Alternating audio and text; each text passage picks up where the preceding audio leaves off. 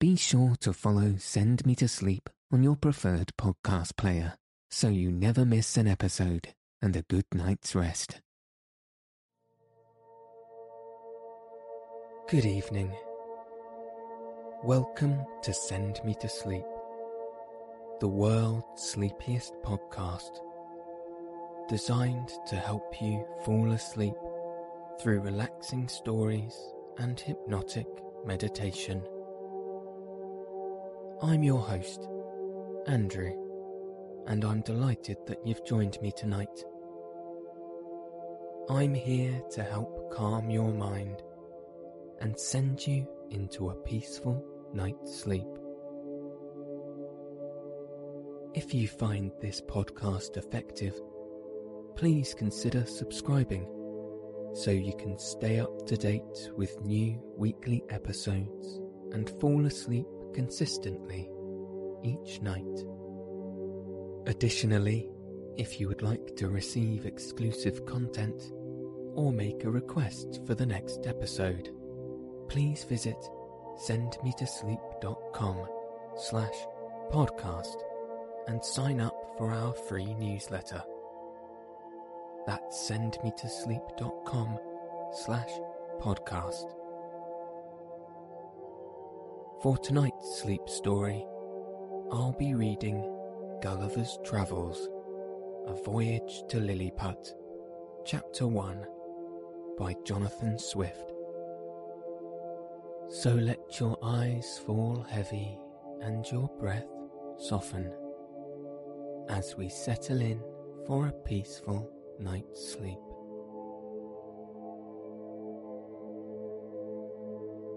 My father had a small estate in Nottinghamshire. I was the third of 5 sons. He sent me to Emmanuel College in Cambridge at 14 years old, where I resided 3 years and applied myself close to my studies, but the charge of maintaining me, although I had a very scanty allowance, being too great for a narrow fortune, I was bound apprentice to Mr. James Bates, an eminent surgeon in London, with whom I continued 4 years. My father now and then sending me small sums of money, I laid them out in learning navigation and other parts of the mathematics, useful to those who intend to travel, as I always believed it would be, some time or other, my fortune to do. When I left Mr. Bates, I went down to my father, where, by the assistance of him and my Uncle John, and some other relations, I got £40 and a promise of £30 a year to maintain me at Leyden. There I studied physic 2 years and 7 months, knowing it would be useful in long voyages. Soon after my return from Leyden, I was recommended by my good master, Mr. Bates, to be surgeon to the Swallow, Captain Abraham Pannell, commander, with whom I continued 3 years and a half, making a voyage or 2 into the Levant and some other parts. When I came back, I resolved to settle in London, to which Mr. Bates, my master, encouraged me, and by him I was recommended to several patients.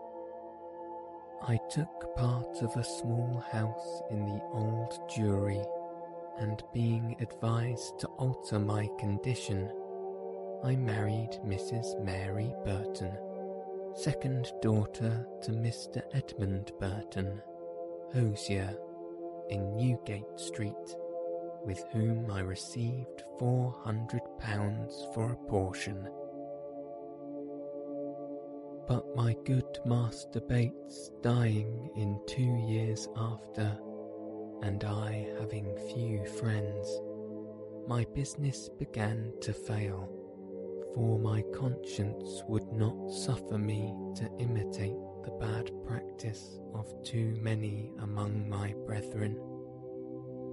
Having therefore consulted with my wife and some of my acquaintance, I determined to go again to sea. I was surgeon successively in 2 ships, and made several voyages for 6 years to the East and West Indies, by which I got some addition to my fortune. My hours of leisure I spent in reading the best authors, ancient and modern, being always provided with a good number of books, and when I was ashore, in observing the manners and dispositions of the people, as well as learning their language, wherein I had a great facility by the strength of my memory. The last of these voyages not proving very fortunate, I grew weary of the sea, and intended to stay at home with my wife and family. I moved from the Old Jewry to Fetter Lane, and from thence to Rapping, hoping to get business among the sailors, but it would not turn to account.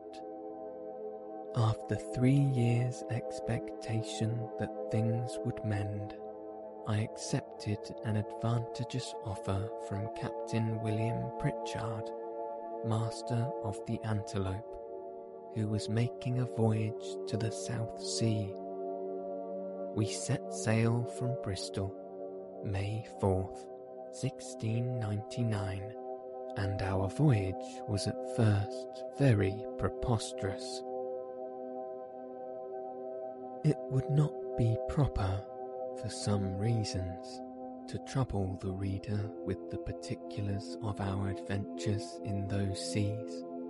Let it suffice to inform him that in our passage from thence to the East Indies, we were driven by a violent storm to the northwest of Van Diemen's Land.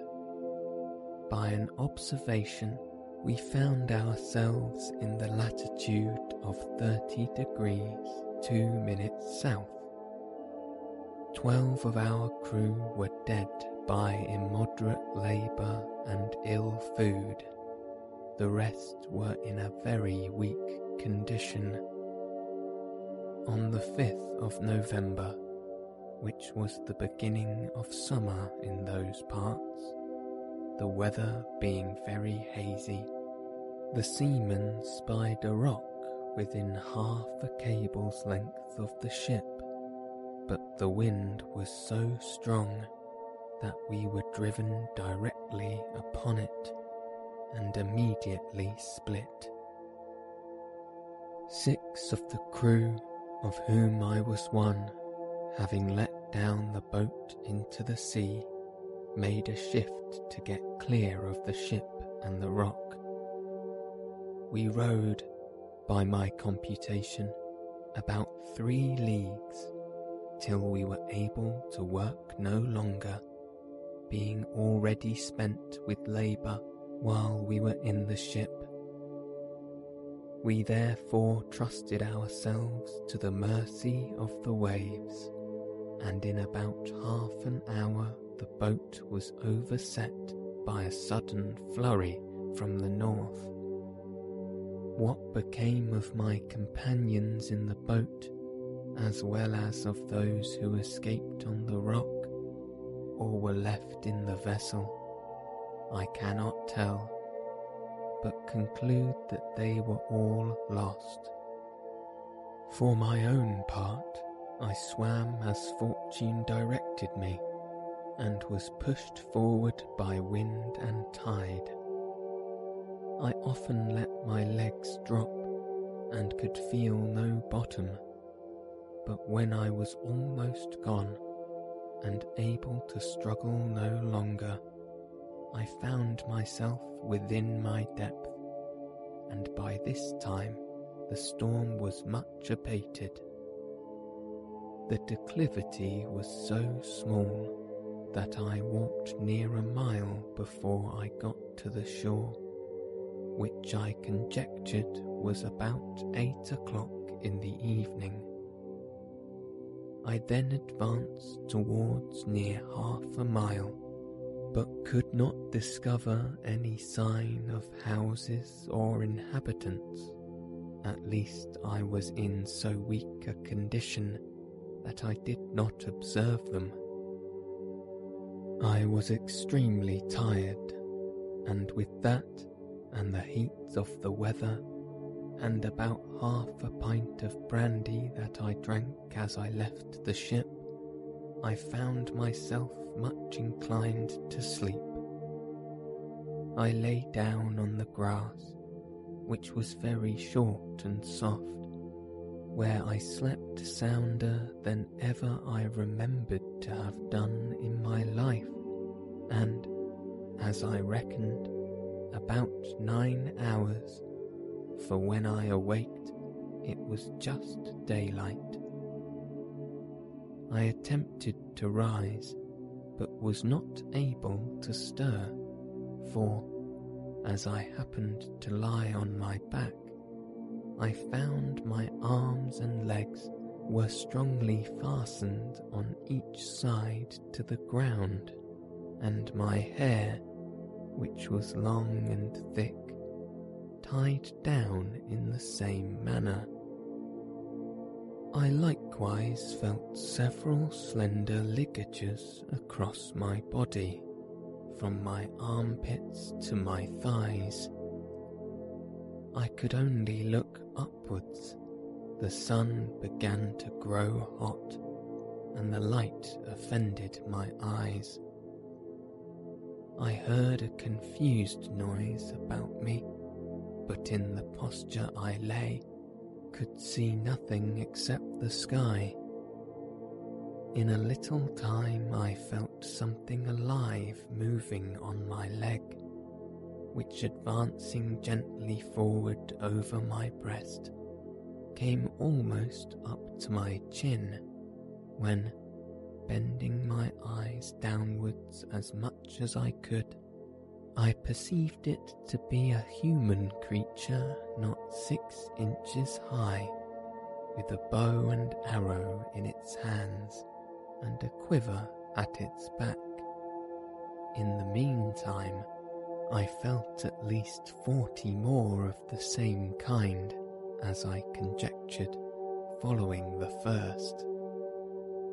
I was in the utmost astonishment, and roared so loud that they all ran back in a fright, and some of them, as I was afterwards told, were hurt with the falls they got by leaping from my sides upon the ground. However, they soon returned, and one of them, who ventured so far as to get a full sight of my face, lifting up his hands and eyes by way of admiration, cried out in a shrill but distinct voice, "Hecina Dougal." The others repeated the same words several times, but then I knew not what they meant. I lay all this while, as the reader may believe, in great uneasiness. At length, struggling to get loose, I had the fortune to break the strings and wrench out the pegs that fastened my left arm to the ground, for, by lifting it up to my face, I discovered the methods they had taken to bind me, and at the same time with a violent pull, which gave me excessive pain, I a little loosened the strings that tied down my hair on the left side, so that I was just able to turn my head about 2 inches. But the creatures ran off a second time before I could seize them, whereupon there was a great shout in a very shrill accent, and after it ceased I heard one of them cry aloud, "Tolgo Phonak," when in an instant I felt above 100 arrows discharged on my left hand, which pricked me like so many needles, and besides they shot another flight into the air, as we do bombs in Europe, whereof many, I suppose, fell on my body, though I felt them not, and some on my face, which I immediately covered with my left hand. When this shower of arrows was over, I fell a groaning with grief and pain, and then striving again to get loose, they discharged another volley larger than the first, and some of them attempted with spears to stick me in the sides, but by good luck I had on a buff jerkin, which they could not pierce.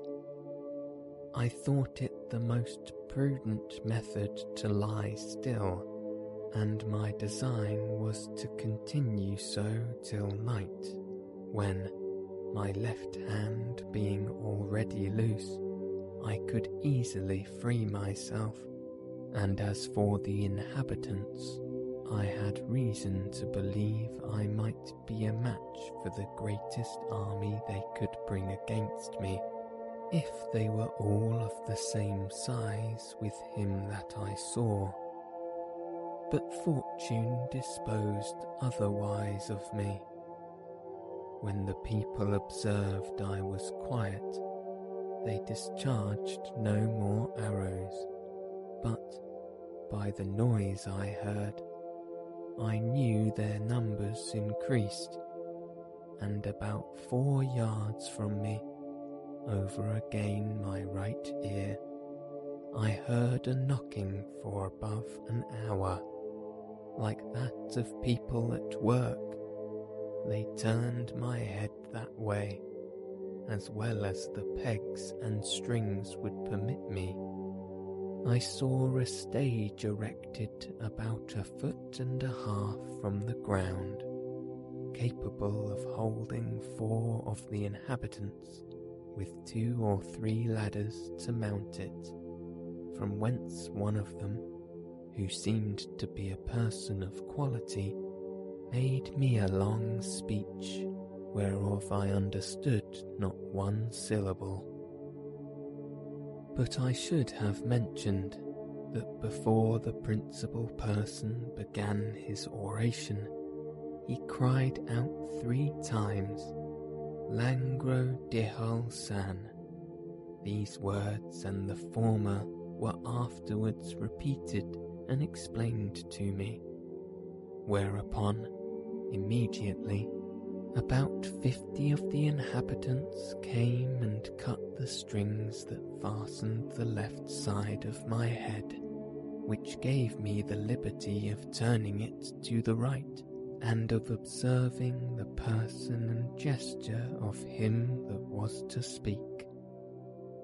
He appeared to be of a middle age, and taller than any of the other 3 who attended him, whereof one was a page that held up his train, and seemed to be somewhat longer than my middle finger. The other 2 stood one on each side to support him. He acted every part of an orator, and I could observe many periods of threatenings, and others of promises, pity, and kindness. I answered in a few words, but in the most submissive manner, lifting up my left hand, and both my eyes to the sun, as calling him for a witness, and being almost famished with hunger, having not eaten a morsel for some hours before I left the ship, I found the demands of nature so strong upon me that I could not forbear showing my impatience, perhaps against the strict rules of decency, by putting my finger frequently to my mouth to signify that I wanted food. The Hergo, for so they call a great lord, as I afterwards learnt, understood me very well. He descended from the stage and commanded that several ladders should be applied to my sides, on which above 100 of the inhabitants mounted and walked towards my mouth, laden with baskets full of meat, which had been provided and sent thither by the king's orders, upon the first intelligence he received of me. I observed there was the flesh of several animals, but could not distinguish them by the taste. There were shoulders, legs, and loins, shaped like those of mutton, and very well dressed, but smaller than the wings of a lark. I ate them by 2 or 3 a mouthful, and took 3 loaves at a time, about the bigness of a musket bullet. They supplied me as fast as they could, showing 1,000 marks of wonder and astonishment at my bulk and appetite. I then made another sign that I wanted drink. They found by my eating that a small quantity would not suffice me, and being most ingenious people, they slung up, with great dexterity, one of their largest hogsheads, then rolled it towards my hand, and beat out the top. I drank it off at a draught, which I might well do, for it did not hold half a pint, and tasted like a small wine of Burgundy, but much more delicious. They brought me a second hogshead, which I drank in the same manner, and made signs for more, but they had none to give me. When I had performed these wonders, they shouted for joy, and danced upon my breast, repeating several times as they did at first, Hecina Degul. They made a sign that I should throw down the 2 hogsheads, but first warning the people below to stand out of the way, crying aloud, Borak Mervola. And when they saw the vessels in the air, there was a universal shout of Hecina Degul. I confess I was often tempted, while they were passing backwards and forwards on my body, to seize 40 or 50 of the first that came in my reach, and dash them against the ground. But the remembrance of what I had felt, which probably might not be the worst they could do, and the promise of honour I made them, for so I interrupted my submissive behaviour, soon drove out these imaginations. Besides, I now considered myself as bound by the laws of hospitality to a people who had treated me with so much expense and magnificence. However, in my thoughts I could not sufficiently wonder at the intrepidity of these diminutive mortals, who durst venture to mount and walk upon my body, while one of my hands was at liberty, without trembling at the very sight of so prodigious a creature as I must appear to them. After some time, when they observed that I made no more demands for meat, there appeared before me a person of high rank from His Imperial Majesty. His Excellency, having mounted on the small of my right leg, advanced forward up to my face with about a dozen of his retinue, and producing his credentials under the signet royal, which he applied close to my eyes, spoke about 10 minutes without any sign of anger, but with a kind of determinate resolution, often pointing forwards, which, as I afterwards found, was towards the capital city, about half a mile distant, whether it was agreed by His Majesty in the council that I must be conveyed.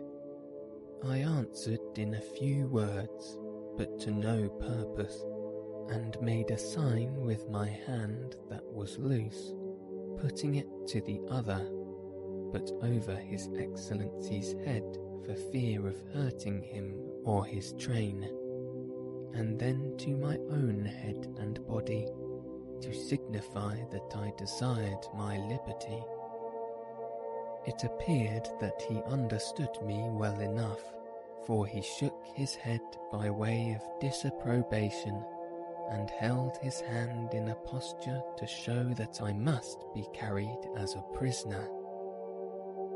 However, he made other signs to let me understand that I should have meat and drink enough, and very good treatment. Whereupon I once more thought of attempting to break my bonds, but again, when I felt the smart of their arrows upon my face and hands, which were all in blisters, and many of the darts still sticking in them, and observing likewise that the number of my enemies increased, I gave tokens to let them know that they might do with me what they pleased. Upon this, the Hergo and his train withdrew, with much civility and cheerful countenances.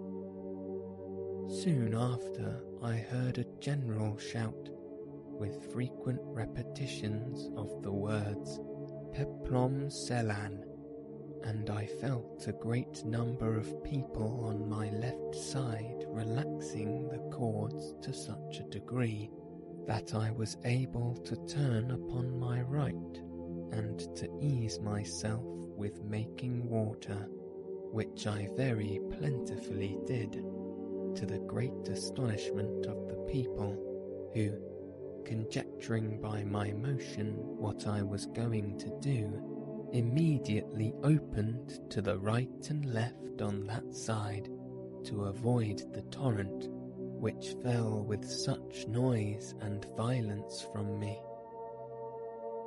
But before this, they had daubed my face and both my hands with a sort of ointment, very pleasant to the smell, which, in a few minutes, removed all the smart of their arrows. These circumstances, added to the refreshment I had received by their victuals and drink, which were very nourishing, disposed me to sleep. I slept about 8 hours, as I was afterwards assured, and it was no wonder, for the physicians, by the Emperor's order, had mingled a sleepy potion in the hogsheads of wine. It seems that upon the first moment I was discovered sleeping on the ground, after my landing, the Emperor had early notice of it by an express, and determined in council that I should be tied in the manner I have related, which was done in the night while I slept. Then plenty of meat and drink should be sent to me, and a machine prepared to carry me to the capital city.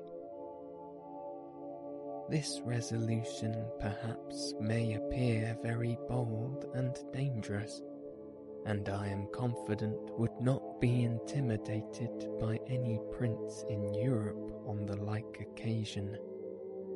However, in my opinion, it was extremely prudent, as well as generous, for, supposing these people had endeavoured to kill me with their spears and arrows while I was asleep, I should certainly have awakened with the first sense of smart, which might so far have roused my rage and strength as to have enabled me to break the strings wherein I was tied, after which, as they were not able to make resistance, so they could expect no mercy. These people are most excellent mathematicians, and arrived to a great perfection in mechanics, by the countenance and encouragement of the Emperor, who is a renowned patron of learning. This prince has several machines fixed on wheels, for the carriage of trees and other great weights. He often builds his largest men of war, whereof some are 9 feet long, in the woods where the timber grows, and has them carried on these engines 300 or 400 yards to sea. 500 carpenters and engineers were immediately set at work to prepare the greatest engine they had.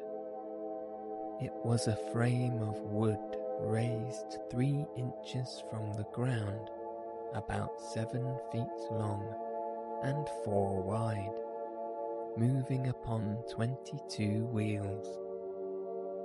The shout I heard was upon the arrival of this engine, which, it seemed, set out in 4 hours after my landing. It was brought parallel to me as I lay, but the principal difficulty was to raise and place me in this vehicle.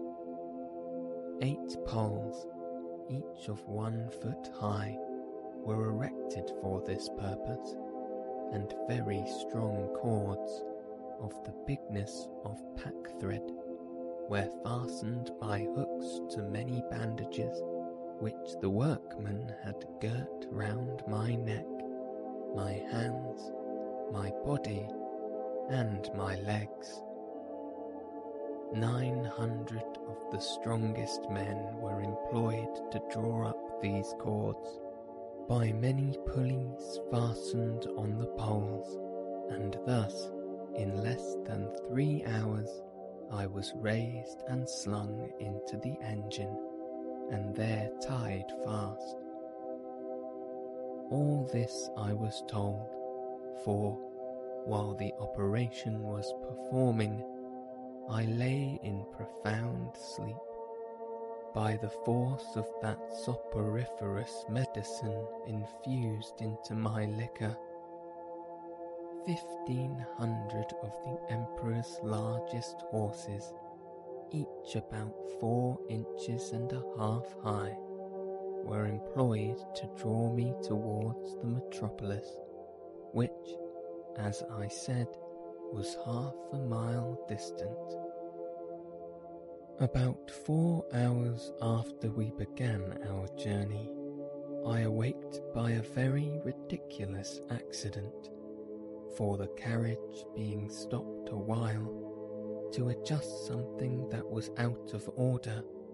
2 or 3 of the young natives had the curiosity to see how I looked when I was asleep. They climbed up into the engine and advanced very softly to my face, one of them, an officer in the guards, put the sharp end of his half-pike a good way up into my left nostril, which tickled my nose like a straw, and made me sneeze violently, whereupon they stole off unperceived, and it was 3 weeks before I knew the cause of my waking so suddenly. We made a long march the remaining part of the day, and rested at night with 500 guards on each side of me, half with torches and half with bows and arrows, ready to shoot me if I should offer to stir. The next morning at sunrise we continued our march, and arrived within 200 yards of the city gates about noon. The Emperor and all his court came out to meet us, but his great officers would by no means suffer his Majesty to endanger his person by mounting on my body. At the place where the carriage stopped there stood an ancient temple, esteemed to be the largest in the whole kingdom, which, having been polluted some years before by an unnatural murder, was, according to the zeal of those people, looked upon as profane, and therefore had applied to common use, and all the ornaments and furniture carried away. In this edifice it was determined I should lodge. The great gate fronting to the north was about 4 feet high, and almost 2 feet wide, through which I could easily creep. On each side of the gate was a small window, not above 6 inches from the ground. Into that on the left side, the king's smith conveyed 411 chains, like those that hang to a lady's watch in Europe, and almost as large, which were locked to my left leg with 36 padlocks. Over against this temple, on the other side of the great highway, at 20 feet distance, there was a turret at least 5 feet high. Here the Emperor ascended, with many principal lords of his court, to have an opportunity of viewing me, as I was told, for I could not see them. I was reckoned that above 100,000 inhabitants came out of the town upon the same errand, and, in spite of my guards, I believe there could not be fewer than 10,000 at several times, who mounted my body by the help of ladders. But a proclamation was soon issued to forbid it upon pain of death. When the workmen found it was impossible for me to break loose, they cut all the strings that bound me, whereupon I rose up with as melancholy a disposition as ever I had in my life. But the noise and astonishment of the people at seeing me rise and walk are not to be expressed. The chains that held my left leg were about 2 yards long, and gave me not only the liberty of walking backwards and forwards in a semicircle, but, being fixed within 4 inches of the gate, allowed me to creep in and lie at my full length in the temple.